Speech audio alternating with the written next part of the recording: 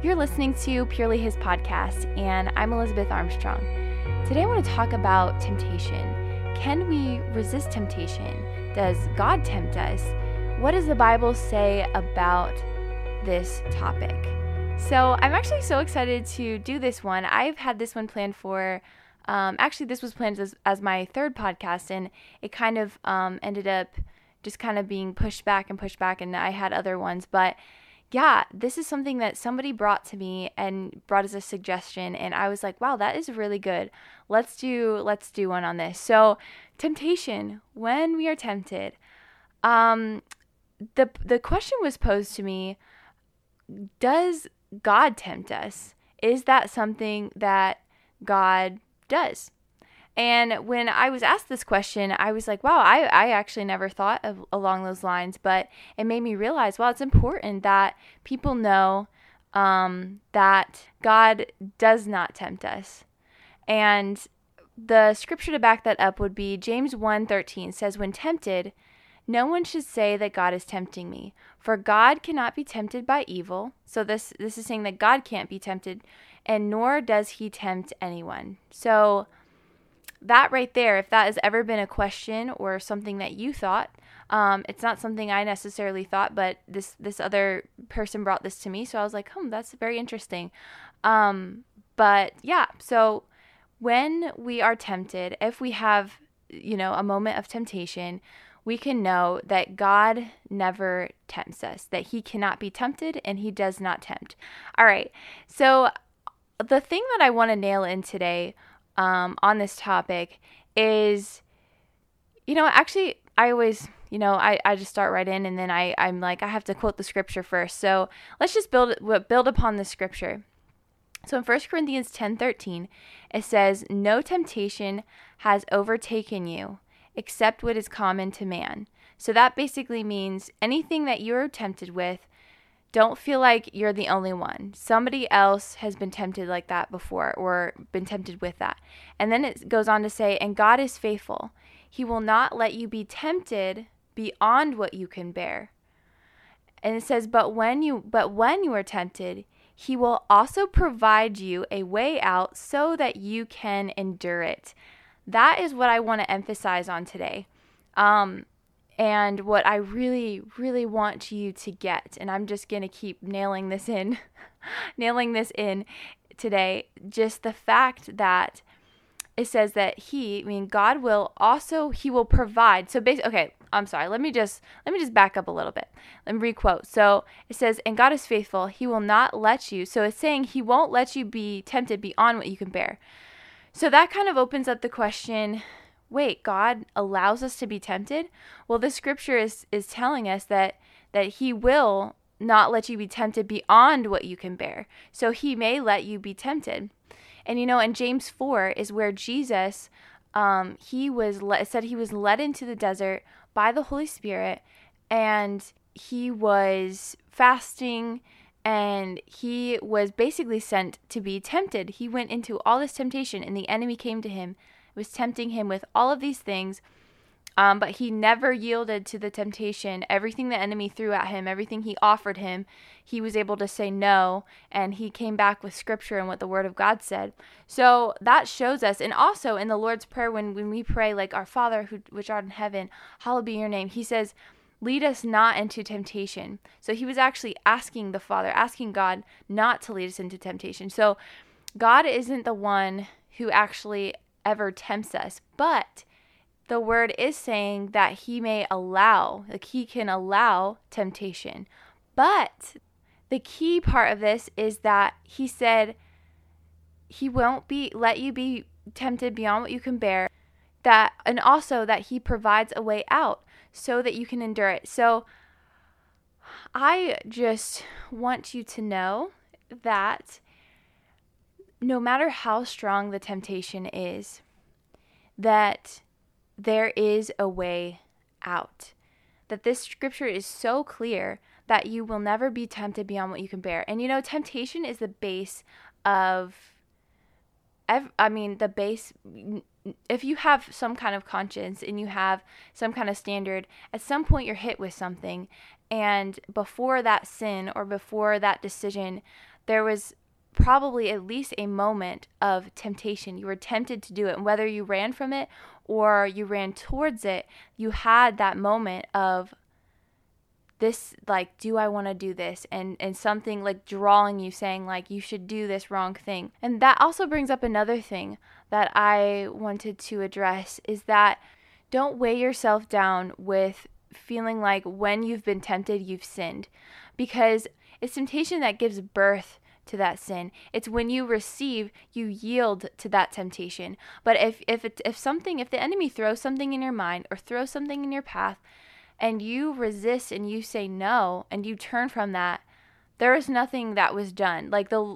There's nothing that has been committed. Like, there hasn't been sin because you chose not to. So the fact that the temptation came to you, know that even Jesus was tempted. The enemy came to him, but he resisted and he said no. He did nothing wrong. He walked perfectly. And so that's something I wanted to reiterate as well, that it's just because you've been tempted does not mean that you've actually committed something. So getting back to the fact that he provides a way out. I remember when, I feel like it was my dad who probably read this scripture to us when we were younger. And when I heard that, it was just so empowering to realize, wait a second. Anything that comes my way, any temptation, anything that tries to lure me in, I can actually resist it. That God says that I will not be tempted beyond what I can bear, and that he will always provide a way out. Like, there's always a way out of that decision or that choice that comes in front of me.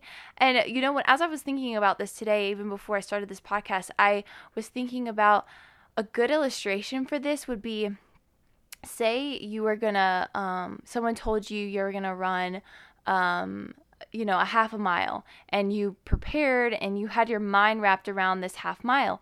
And when you got to what you thought was the finish line, someone comes to you and is like, oh, you know what, actually, we forgot to tell you, but it's actually a whole mile. It's not a half. Or maybe a better illustration would be like, you thought it was a mile, but it's 2 miles. But your mind was just, set on and ready for, okay, it's a mile, I can do this, I can get across that finish line. But when you get there, you find out it's 2. So you have to do a whole nother mile. Can you imagine when you get to that line where you thought you were going to be done and someone tells you have to run another one? How tired you would feel. I know I would. My mindset would be so set on, I was about done. I pushed to get to the end and now there's another one. Mentally, I feel like I would be like, oh my goodness, I am so tired. And some of you might run miles and miles. This doesn't sound like a lot, but picture whatever sounds like a lot of distance to you. And you weren't expecting to run it, but all of a sudden you have to run this. You would feel mentally like, because you just wrapped your mind around that, you would think, I cannot do this. I can't get to this 2nd mile mark. I was only prepared for 1 mile. Like, you feel tired. You feel exhausted. Like, and I've literally hit these points where you're like, I literally cannot do this, because I was set in a certain, my mind was set at something lower. So this is basically, setting it higher for you. So when you read the scripture, it's so that picture it as you're told ahead of time, it's going to be 2 miles. And having that mindset of knowing, okay, when you're getting into it, it's going to be 2 miles. You're ready to do that 2 miles. You might get tired in between, but I don't think you'll have that mental like, oh my goodness, I cannot do this. And you might get tired, but it's not the same. You won't feel like giving up as much. But that level of giving up when you don't know is stronger when you weren't aware. So this scripture, I'm hoping, is making you aware that when temptation comes, your mindset is no longer set on, I just can't, I have to yield under this temptation. Like, I don't have the strength. This temptation is too much for me to bear. This scripture, I hope for you, is just going to blast those things out of the water and make you realize that God's saying, I will not allow you to be tempted beyond what you can bear, and I will provide a way out. So whatever comes to you, oh my goodness, if you can just grasp this is such an exciting thing, guys. The fact that, because before we sin, before you choose a sin, there's always that temptation first. And so if we can know that we can resist this temptation, that we can resist the devil and he will flee, then how much better off, how much better will our lives be when we know we have the empowerment that through the Lord, that we can say no, that we can resist and say, I feel this strongness, like it's so strong right now, but this is what the Lord said. So I hope that you will really get this today. I love Romans 8:31 that says, "What then shall we say in response to these things? If God is for us, who can be against us?" God is for us. He's reminding us even in the scripture that he is for us, that he is with us. He's given us the empowerment to say no to sin, to not yield to the temptation that the enemy gives us. So temptation comes in different forms. It can come physically. We've all experienced, someone physically could come to you and start speaking to you and try to tempt you to do something.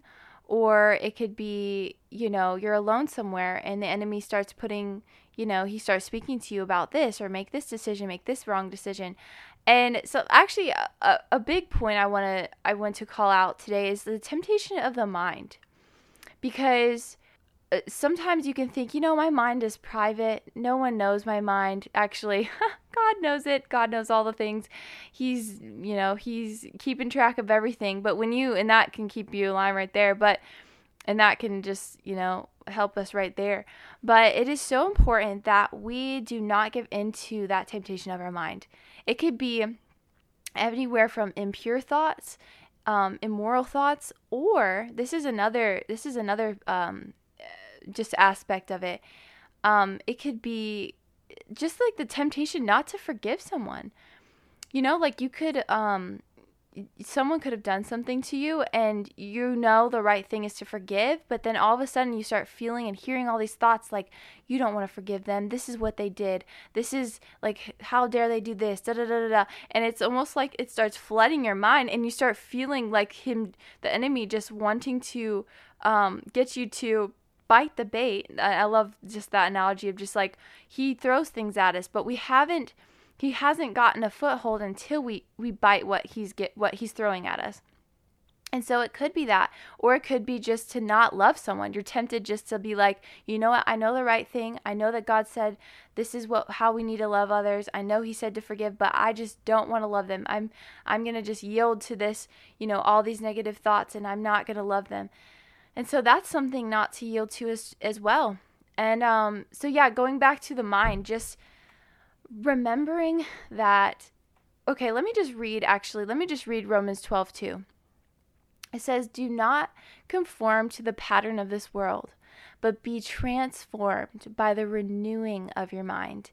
Then you will be able to test and prove what God's will is, his good and pleasing and perfect will." So I love how it says be transformed, like walk away from the patterns of this world and be transformed by the renewing of your mind.